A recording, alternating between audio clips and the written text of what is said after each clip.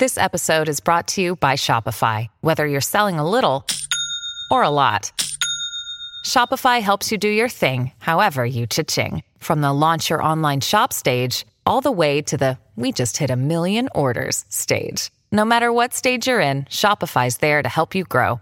Sign up for a $1 per month trial period at shopify.com/special offer, all lowercase. That's shopify.com/special offer. When you need mealtime inspiration, it's worth shopping Kroger, where you'll find over 30,000 mouth-watering choices that excite your inner foodie. And no matter what tasty choice you make, you'll enjoy our everyday low prices, plus extra ways to save, like digital coupons worth over $600 each week. You can also save up to $1 off per gallon at the pump with fuel points. More savings and more inspiring flavors make shopping Kroger worth it every time.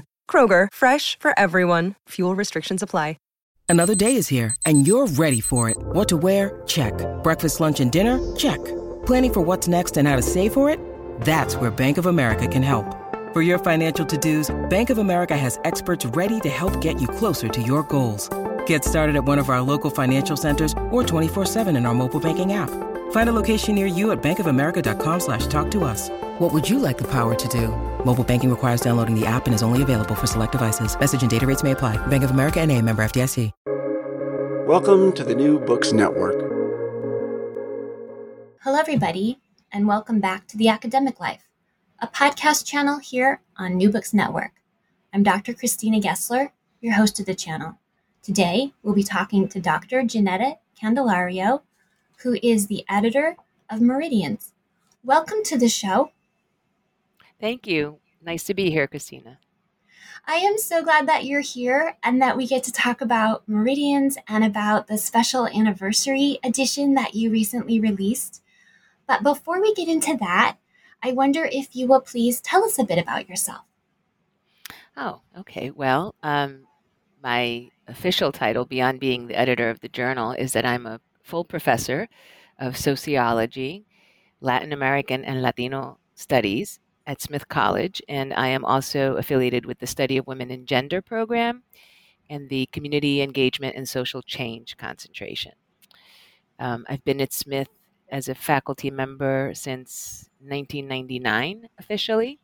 Before that, I was a Mendenhall Fellow here, which is a pre-doctoral dissertation fellowship program in the 5 colleges. I am also a Smith alum, class of 90, where I was an economics major and a public policy minor. And I went to graduate school in New York at City University of New York Graduate Center. My research area as a sociologist, my subfields are race and ethnicity and gender and society, but my focus is on Dominican studies and specifically Dominican communities and racial identity in the United States, but also Dominican racial formation on the island in the country. And most recently, I've been working on a project documenting the very long history of feminism and feminists organizing in the Dominican Republic since the 19th century. And so that leads to my next question, which is if you could tell us a little bit about your own path through academia. You touched on it there, but listeners can be very curious about how people got from where they thought they would be to where they are now. Are those the fields you thought you would study? How did you get from A to B? I love those questions because it gives me a chance to talk about my mom, actually. I arrived at Smith, arrived in college thinking that I would be a journalist. That was my original life plan, to be an investigative reporter, journalist, or as my mother would say, the first Latina Barbara Walters, right?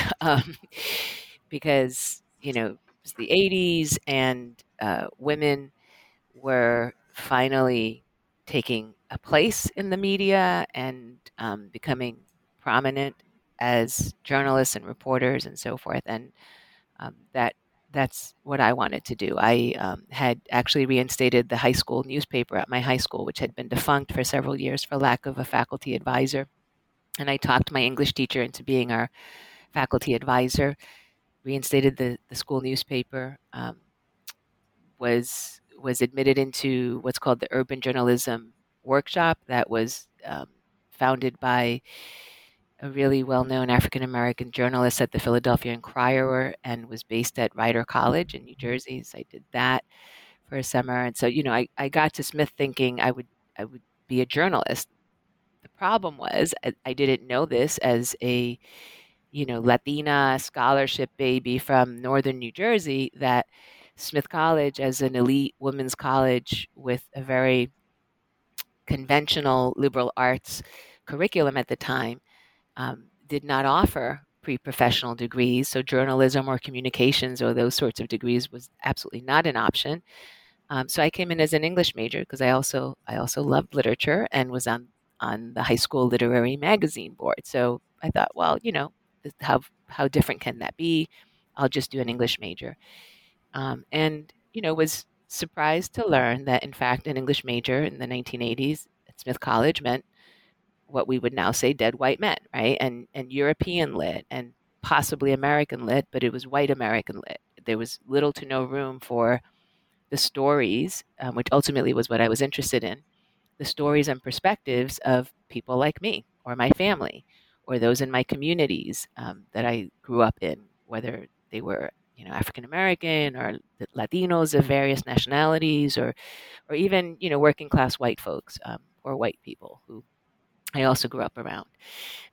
So I found that really sort of dissuaded me from the English major, and to be frank, Smith itself and Northampton, the whole New England experience was really alienating, very alienating for me, and a series of racist incidents on this campus that targeted Latinas and Black students and Asian students with racist graffiti and notes and just a variety of really hostile gestures, and activities led me to leave Smith after 3 semesters here.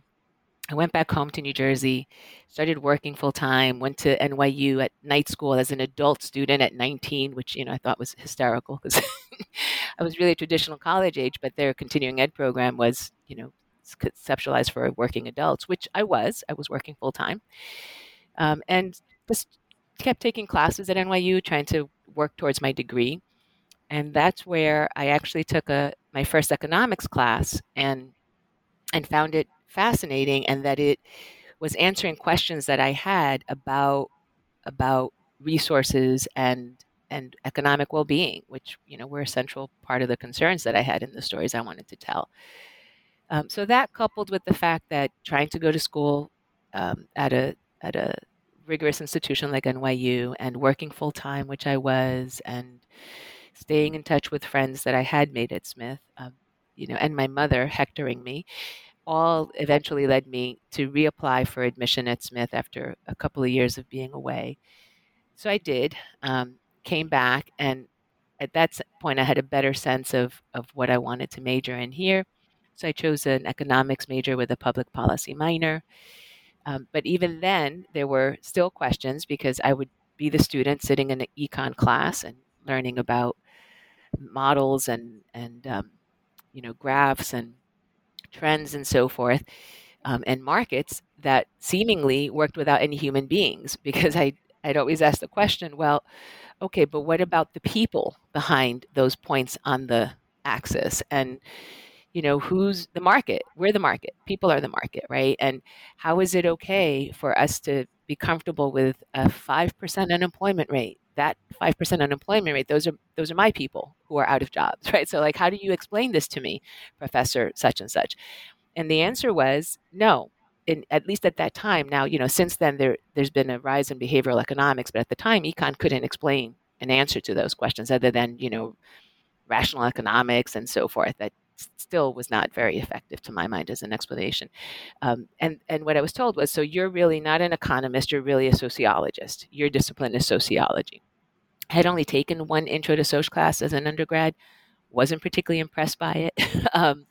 But it turns out that the friends that I had here who were sociology majors and my econ professors and public policy professors really encouraged me to rethink that and to not base my assessment of a whole discipline on one not so great class.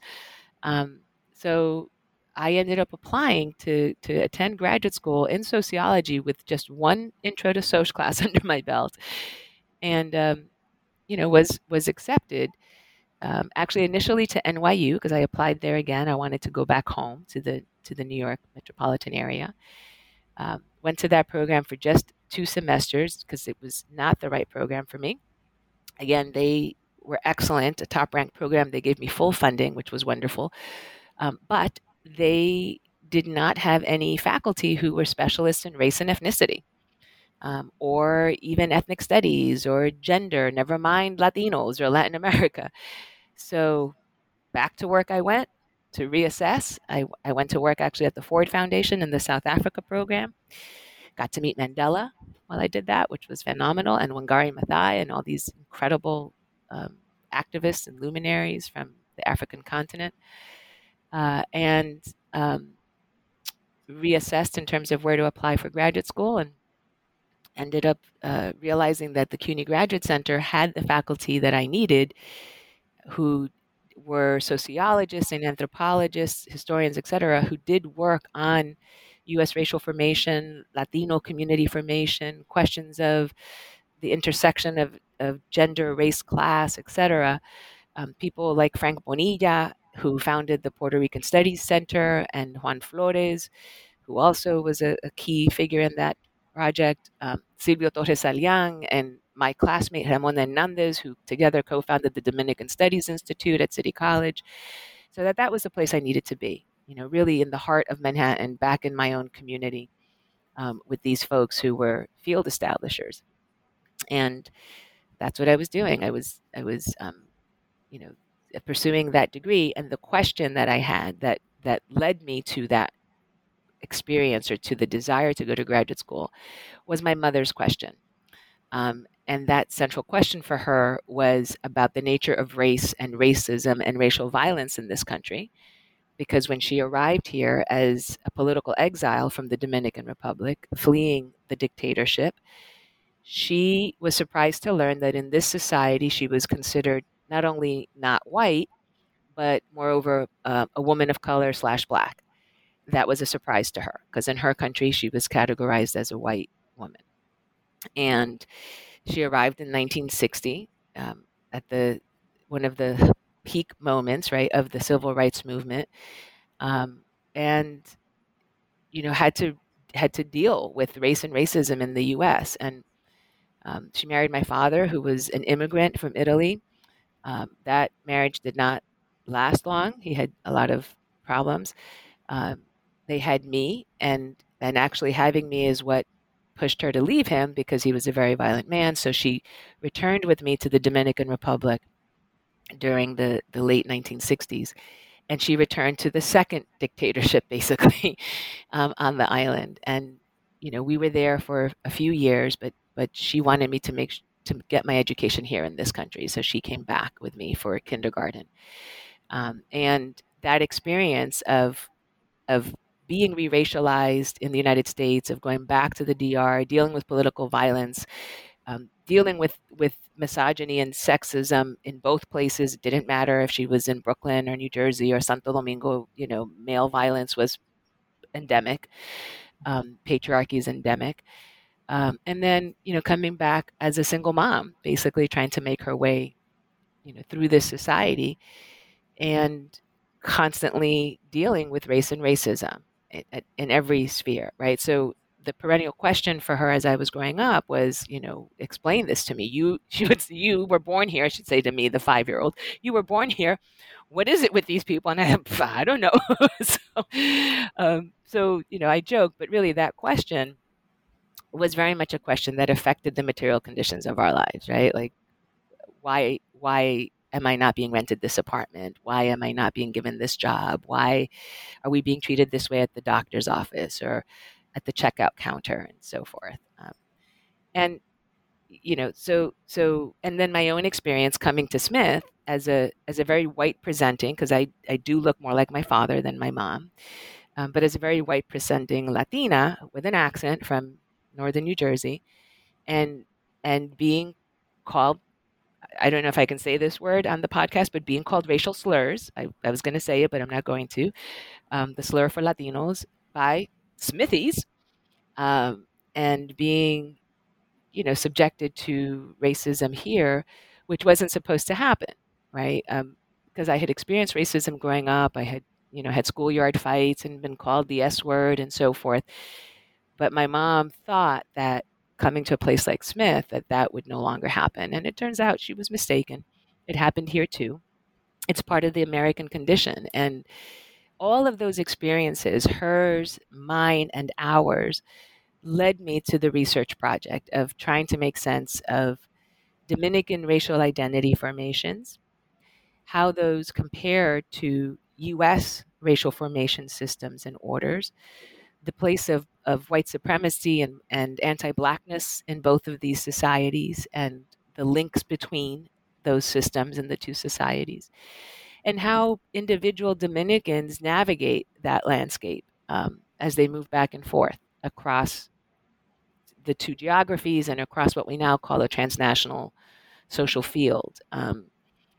My first book, which is based on that dissertation work, is called Black Behind the Ears, Dominican Racial Identity from Museums to Beauty Shops, because it's also an intersectional study. Obviously I understood that gender matters a great deal in that experience. It certainly mattered for my mother and me and the women in our family. And then that project led me to the project I'm currently working on, which is the long history of Dominican feminist activism, organizing, and identity. Dominican women have been calling themselves feminists since the 19th century. And so that's the project I'm working on now. And I've done, some other things in between those smaller projects, community-based work, but those really are my two big research interests, and that's how I came to them. A lot of it is based on life experience, biography, right? Thank you for sharing your road. You can and should say anything on the podcast that is right for you to say. Any words you need to use, anything you want and need to say. Okay, thanks.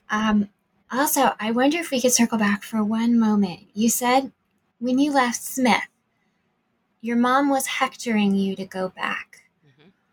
Your family of origin story, your mom's role in your life, is deeply intertwined with yours. As I believe for all of us who have done the work to look back and really see who we've always been informed how we are in this world.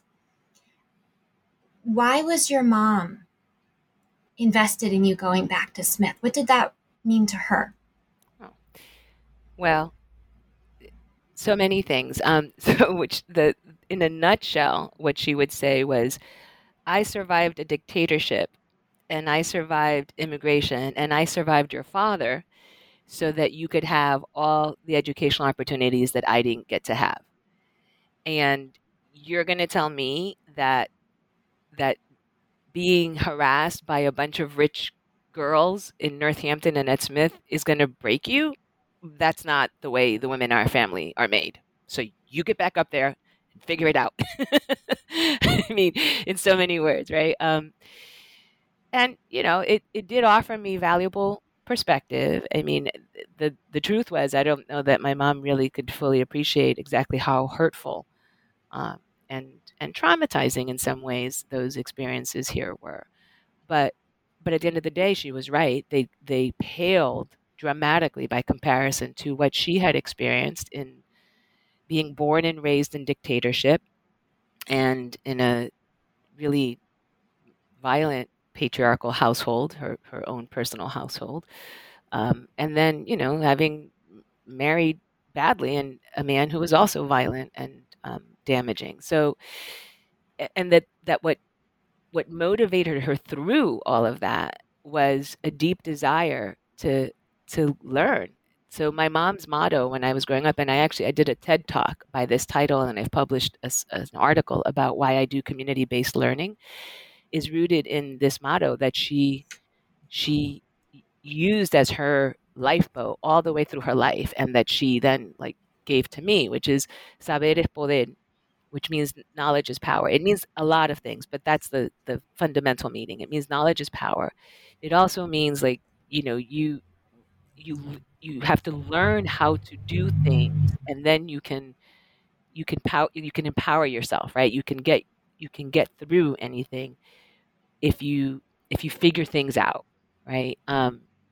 And no, and it also means like you have to figure out who to ask, right? Where to go for information, like the whole web of what we mean by knowledge and knowing, and to be in the know, and to know who you need to know, and all that stuff, right?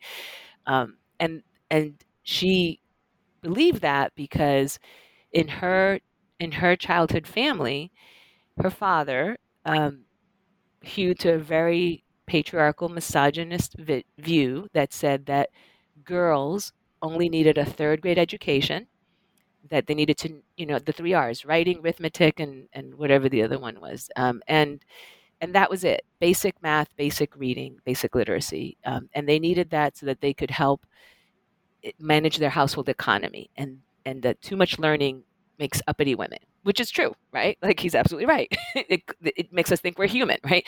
So he pulled my mom and all the girls in her family out of school after third grade. But my mom would tell me the story that her teacher loved her so much and loved her love of knowledge so much that while everybody else was having the after lunch siesta, which was culturally normative, right? So you'd have your noonday meal was the big meal from 11 to 1. Whole family gets together, all work stops. You have a big meal, and then you have a siesta from 1 to about 3, because it's the hottest point of the day, right? And so it's just better for everyone to be indoors at that point. Well, my mom's teacher would forego her siesta, and so would my mother. My mom would sneak out of the farm, because they lived on a farm, and make her way, the mile and a half down the road to this teacher's house, and they would hide under the house, because the house was built up on like stilts so that it would be elevated from, bugs and snakes and things in the ground.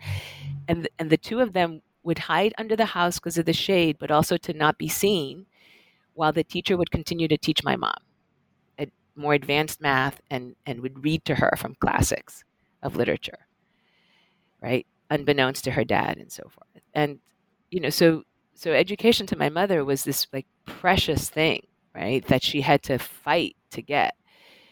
And when she arrived in this country, she immediately enrolled herself in school, the Spanish American Institute, to learn English, to learn how to translate the work skills that she had from her country to this country.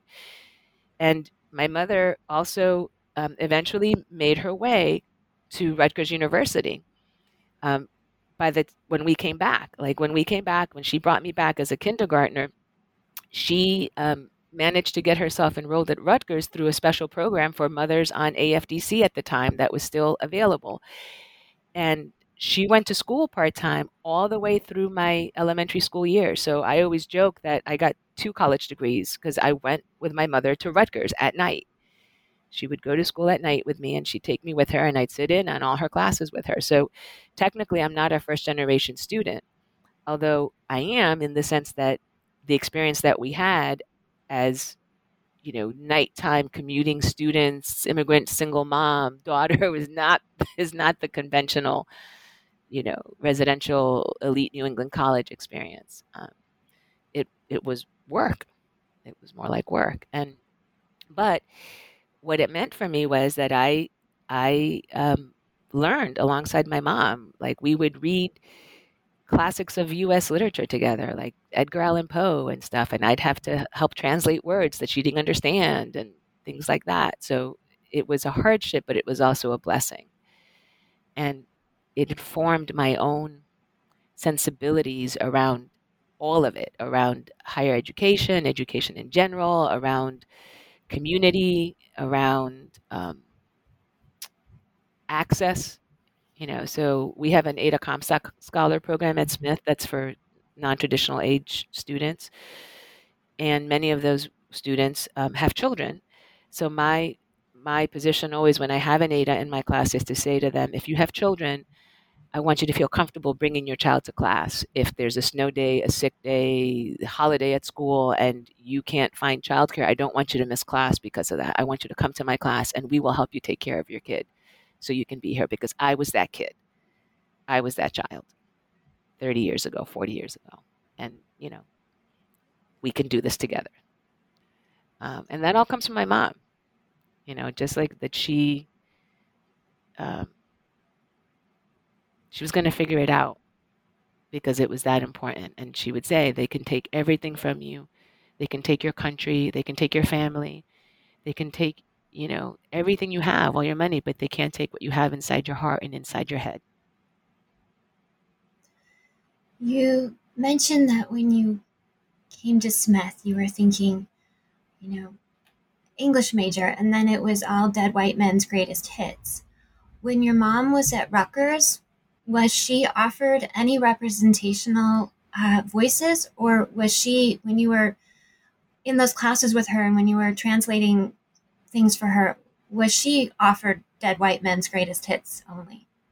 In the kind of Gen Lit class, yes. But my mother went to Rutgers Newark just after the Newark riots, and when the Black Panthers and Angela Davis had spoken, and there were Young Lords and Black Panther students at Rutgers and in Newark, and my mom gravitated to them.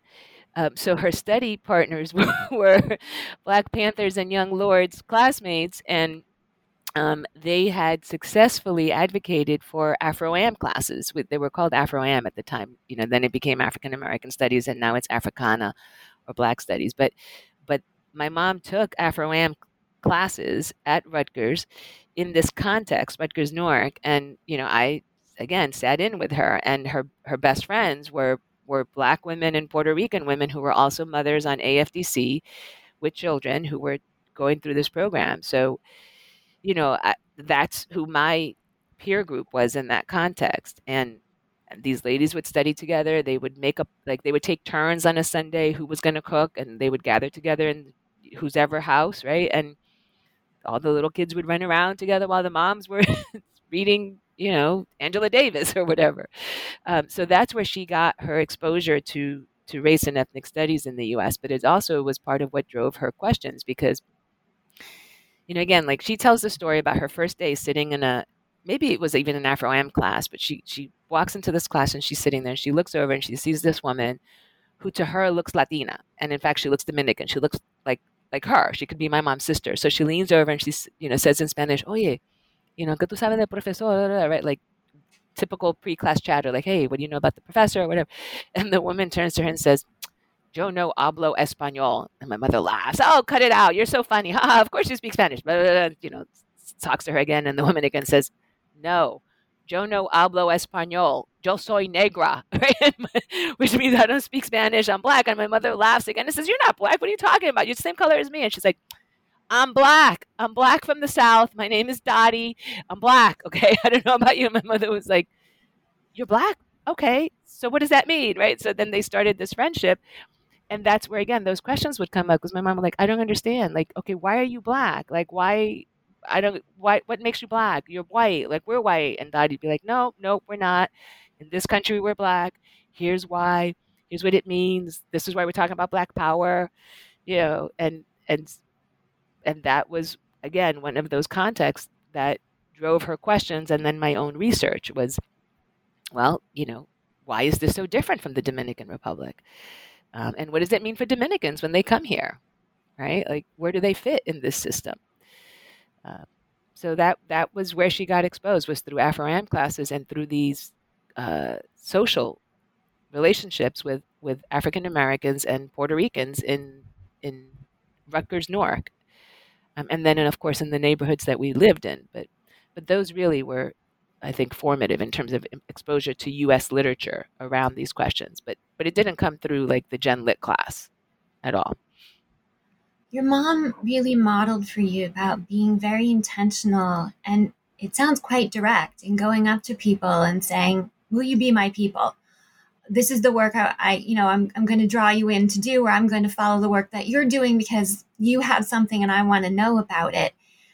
And that was a difficult thing for you to find at Smith. And yet now you are there as a full professor, and you are the editor of Meridians, which is a journal on feminism, race, and transnationalism. The 20th anniversary reader just came out, and I'm struck by how that book is an intentional community creation. It is. I'm so glad that you discern that, Christina, because it is. It is very much, and in fact, I talk about Meridians as exactly that, as a project and as a community. And when we did the 20th anniversary celebration, that really was very much made manifest. The celebration, which was in May, was based on the authors who were included in this reader. Not everyone who was in the reader was able to join us, but most were. And what became clear was exactly that sense of community and shared commitments to social justice and political transformation, and to the power of the word in moving that project forward. And yes, I mean, that very much was modeled for me by my mom. So I said I left Smith. When I came back the second time, I took a page from that book of hers and lived off campus so that I could assess who my people here would be, not just based on circumstance, like we live in the same dorm, but to actually actively seek them out. So I did, and that transformed my experience here. It's also what I think allowed me to return as a faculty member. Because I came back as a pre-doctoral fellow, not thinking that I would be here as a faculty member. It was a surprise to me that it worked out that way. But it has informed how I approach my own students in terms of having an empathy for their experience, and and how I do the work at Meridians very much, because I do think about it that way, that we may be the one or the two or the three in our departments or campuses, but in a space like Meridians, we're together, right? And there's lots of us. One of the things that I am really drawn to about Meridians, that to me makes it distinctive from other journals, is the ways that voices are included. There is poetry, there is memoir, there is essay, there is stunning visual art on the cover of each Meridians journal, as well as the 20th anniversary reader, as well as a full one-page statement by the author of what is the message, and the underlying in the creation of the art. Obviously, art is always meant for an engagement between the artist and the viewer, and the viewer brings quite a lot. But for the author's voice to be included in this dialogue, as well as the author's, the artist's images, for the artist to be able to speak in both ways is beautiful. Usually in galleries, what's near the art is written by the gallery itself, not the artist speaking also in words about their own images. And the way that this all comes together is an opening of a number of ways of using your voice. Absolutely. Yeah, so I titled my intro in the reader "Speaking Our Piece," but piece is spelled Peace, because I did mean it in both ways, like having our say, but also that ultimately our say is intended to generate a better world, in whatever small way we can. And the art, you're right. I mean, so the art on the cover was the initiative of the second editor of the journal, Miriam Shansi, who's a scholar of Haitian studies, Haitian women's history, and she's also a poet and a novelist. Her poem about the earthquake in Haiti in 2010 actually is included in this volume. But it was her her initiative to include artwork on the cover of the journal. So that began in year 3, and we've sustained it ever since, precisely for the reason that you're intuiting there, Christina, that one of our core missions and understandings is that what we're trying to showcase and offer a space for is what we call women of color, feminist women of color knowledge production, or women of color feminist knowledge production. And we say knowledge production instead of just scholarship because we understand that creative work like poetry, short story, creative nonfiction like memoir, experimental essays, and also visual art, whether it's painting or watercolor or photography or sculpture, etc., three-dimensional work, that all of those are forms of knowledge production and of theorizing, in that they are representing and conveying the experiences and perspectives and histories of women of color and communities of color in the US and transnationally and globally, right? So racialized, but we used to say racialized minority communities, that's really what we mean.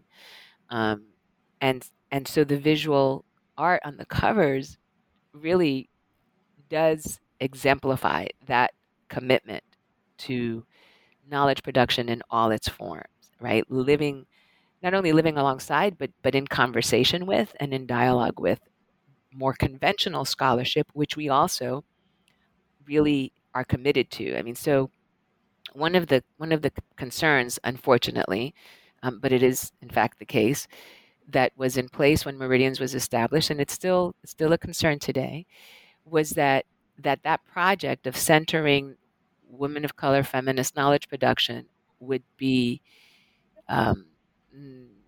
denigrated, essentially, or undermined or devalued by the conventional, historically white-serving academy. And one of the agendas of Meridians was exactly the opposite, was to authorize this kind of scholarship and work, but also to make it clear to the powers that were and that continue to be that this is not subpar, this is not inferior work, that in fact it is often exceeds the rigor and expectation of conventional scholarship. So the way that we convey that is through a double-blind peer review system. We make sure that everything we published is double-blind peer reviewed by ideally 2, sometimes 3, at a minimum 1 peer reader, and that is the gold standard in academic publishing, the double-blind peer review. So we hew and adhere to the gold standard of academic publishing, while also creating this space for precisely the people that the historically white-serving conventional academy did not want in the space. So, and in that we've been very successful. So, all of it's just to say that, yes, giving voice to all of these knowledge producers, the artists, the creative writers, the scholars, the activists, because we also publish what we call in the trenches pieces, which are from activist reports, and also the archives. We try to include in almost every issue what we call in the archives some archival document that offers evidence of the long history of women of color feminist organizing and knowledge production and political activism and so forth. So voices from the past and the present. So speaking of voices of the past, if we could let listeners know about how Meridians came to be 20 years ago, if you could tell us a bit about the founder of it and why it was started at Smith. Yeah, absolutely. So Meridians was the brainchild of 4 or 5 Smith faculty members. Nancy Soporta Sternbeck, who, as it happens, was my professor. She taught Spanish at Smith, and she taught the first Latina and Latin American women's literature class here, which I took. I was her student in that class. And Susan Van Dyne, who was the co-founder of what was at the time the Women's Studies program at Smith, which was founded in the late 70s, early 80s. It was among the first women's studies programs in the country. And in fact, Susan's sort of national claim to fame is that she became a consultant across the country to other universities trying to establish women's studies programs. Elizabeth Alexander, who, as you may know, was the National Poet Laureate who wrote the poem for Barack Obama's inauguration. She's currently the president of the Mellon Foundation. And she was the founder at Smith of the Poetry Center here.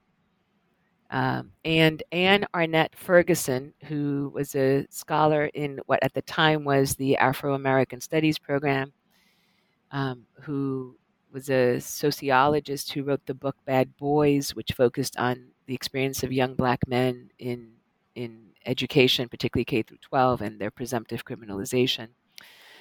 So these four women specifically began this conversation, sort of over lunch one day, where they were bemoaning the fact that while there had been established at that point for about a decade, a little bit more in some cases, women's studies journals such as Signs and Feminist Studies and Gender and Society, those journals still presumed a white woman subject as woman in women's studies or in this scholarship. And when they included women of color, Black women, Latinas, Asian American, Native American, etc., it was always as a kind of add one and stir, right? Or a plus one or token representation. Very rarely as a generative center of the project. So that conversation coincided, or maybe it happened because we also had at the time the first Black woman president of Smith College, Ruth Simmons, who had come to Smith in the late 90s and brought with her an ethos or a vision that was incredibly expansive and transformative, and basically conveyed to faculty, if you have a wonderful project, an innovative project, I will find the money for it. I will secure the funding for that project. So come to me with ideas and we'll see what we can make happen. So these four faculty members, Nancy and Susan and Anne and Elizabeth, went to Ruth and said, we have this idea. We think that we can establish a journal that addresses the central problem of these other journals by centering women of color knowledge production, feminist women of color knowledge production, feminism, race, and transnationalism. We can do that. We can do that here at Smith. In fact, Smith should be doing this. We can be a leader in this project. We have the resources as a group, okay, and we can extend outside the four to include an on-campus advisory board. And with our social networks, we can generate submissions to this project to get us started. And Ruth said, I believe in that project. I'm going to help you I'm going to get some funding, seed money to get this going. We'll take it from there. And that is exactly how it happened. It began as an editorial collective with those four, and then ultimately, I think 8-10 faculty members. Eventually, that included me in year 2. I was now at Smith on campus as a new faculty member, et cetera. And they edited the first issue as a collective and then went through the process of helping to hire Kumkum Bhavnani, who was our first formal editor. And I was involved in that process as well. So that's how we launched, and it continued from there.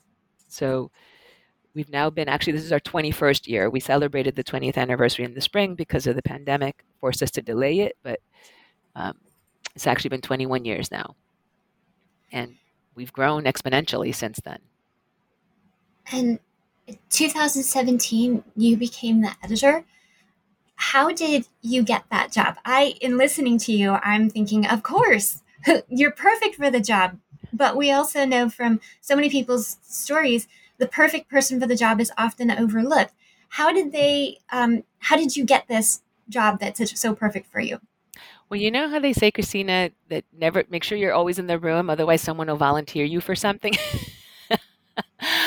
I was not in the room. I was in the Dominican Republic, actually, on a Fulbright when a group of faculty were meeting with the editor at the time, Paula Giddings, who was our third and longest running editor of the journal. She came on board. She was actually hired at Smith specifically for that role eventually. And after a few years on the faculty in Africana, she did step into the role of editor and was in that position from 20, I can't remember now, but until 2017, 12 years, 2005 to 2017. And Paula was getting ready to retire. It was 2015, 2016. So she, sounds the alert to the editorial advisory board members and gathers everyone in the room and says, I'm going to be retiring. We need to identify someone to take over this job. And also we need to do some work on increasing funding because over the years, as we hit the 2008 fiscal crisis, and then we also had a staff member who became ill at the journal. So the kind of perfect storm of events meant that the resources for Meridians had been dramatically reduced, and that coincided with Paula's forthcoming retirement. So this very clever and creative group of faculty decided that the thing to do would be to hold a major conference where we brought together many of the contributors to the journal to celebrate Paula's retirement and to showcase Meridians and the work that it had been doing to that point by way of inspiring increased resourcing from the college. So that was the first part of it. I was there for the beginning of that conversation, but then I left to go do a Fulbright semester in the Dominican Republic working on this project that I mentioned about Dominican feminism. And while I was away and this group was continuing to do the planning for the conference and to brainstorm, okay, who could take over for Paula, one of my colleagues said, wait a minute, hasn't Janetta been involved with the journal almost since the beginning? And the consensus, well, yeah, actually she was. I was published in volume 1, number 1. I became a member of the board as of volume 2. I helped hire Kumkum and Miriam and Paula to the job. I continued to do peer reviewing for the journal over time. And, I just had always been involved in Meridians in the years I'd been on the faculty. And they decided, well, obviously she should be the one. So they let me know by calling me when I was in the Dominican Republic and saying, we really think that you would be the next logical editor. Would you be interested? And I, at the time, was still an associate professor. And I said, I'm flattered. It would never have occurred to me that I should be the editor of the journal at all. It just literally would not have crossed my mind. Um, I'm interested, but I can't do that unless I'm a full professor. So I need to then go up for full professor when I return, and then if that works out, I will most certainly consider it seriously. So I came back from my Fulbright. I put myself up for a promotion to full, which I, also was long overdue for. I spent 10 years mid-career for the reason that many women spend 10 years mid-career. I was raising my kids. I was doing tremendous amounts of service work, far too much, far more than my male colleagues, and not really giving myself the credit that I deserved in terms of recognizing until that moment of that conversation that actually I more than qualified for promotion to full. I just hadn't seen it, right? Or taken the chance. So I put myself up for promotion. It was made official in March of the following semester. So at that point, I said, yes, I will take the editorship. And it was just in time because Paula retired in July. So I took the baton on July 1st, 2017, and was able to also negotiate a full-time editorial assistant, which Paula was working without for several years, actually, and a new space for Meridians and a little bit of a budget.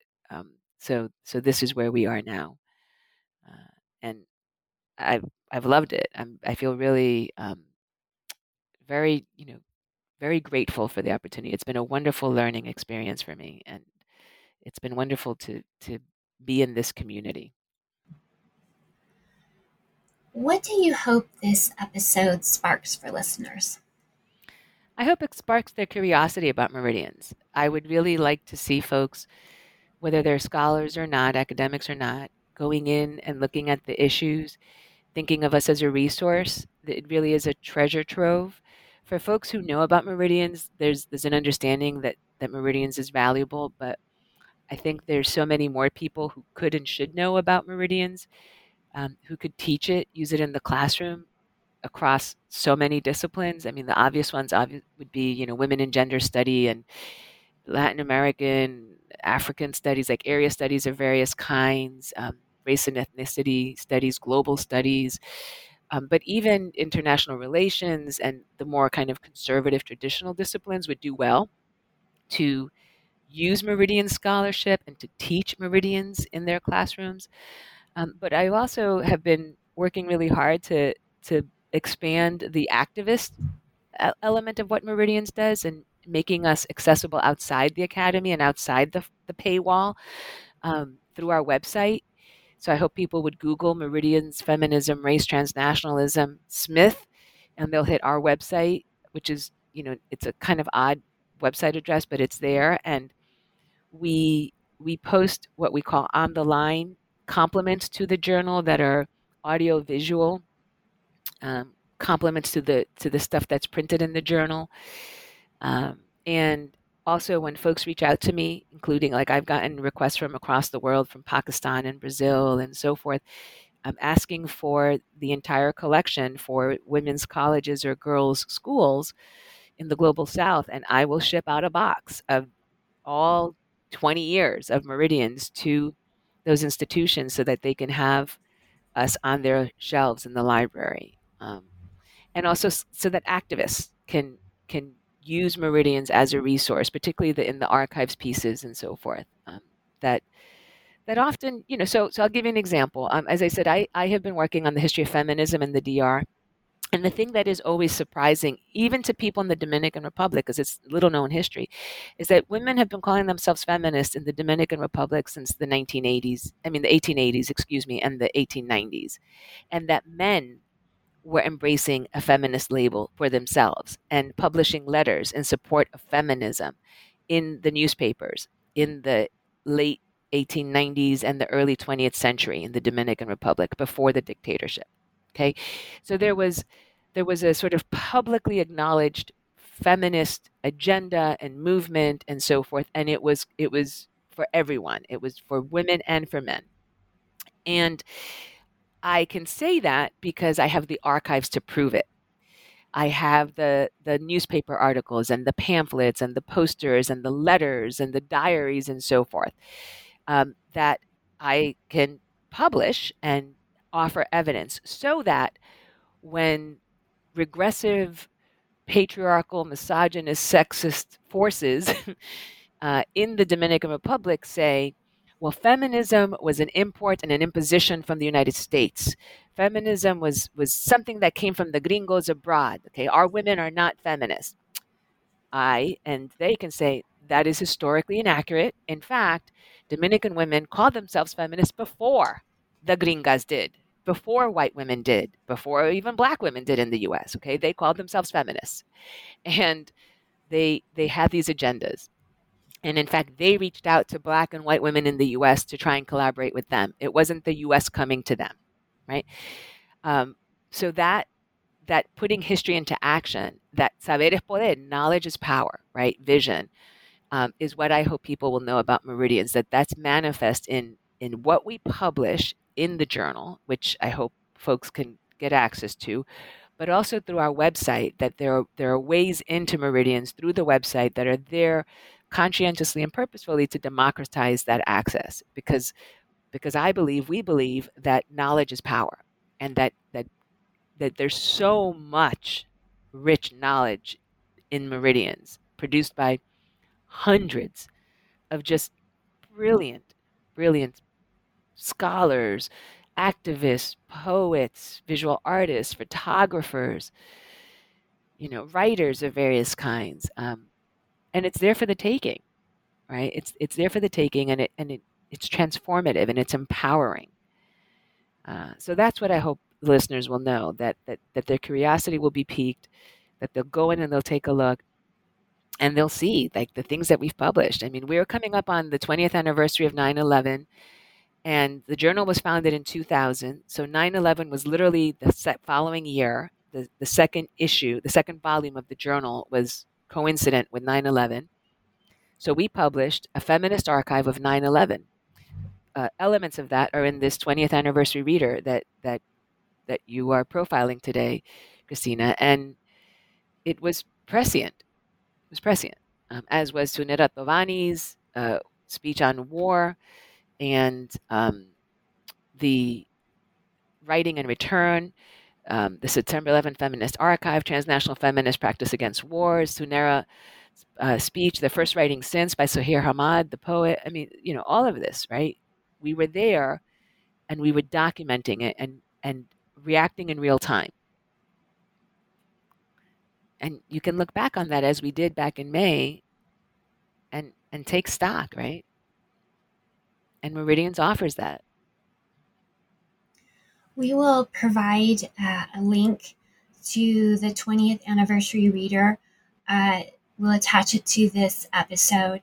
The 20th anniversary reader is 559 pages long. It has so much in it for professors to assign, for scholars to devour, for students to learn from. Dr. Candelario, thank you so much for being here today on The Academic Life and telling us about your job as the editor of Meridians and your own academic journey. I'm Dr. Christina Gessler. You've been listening to New Books Network. I hope you will please join us again.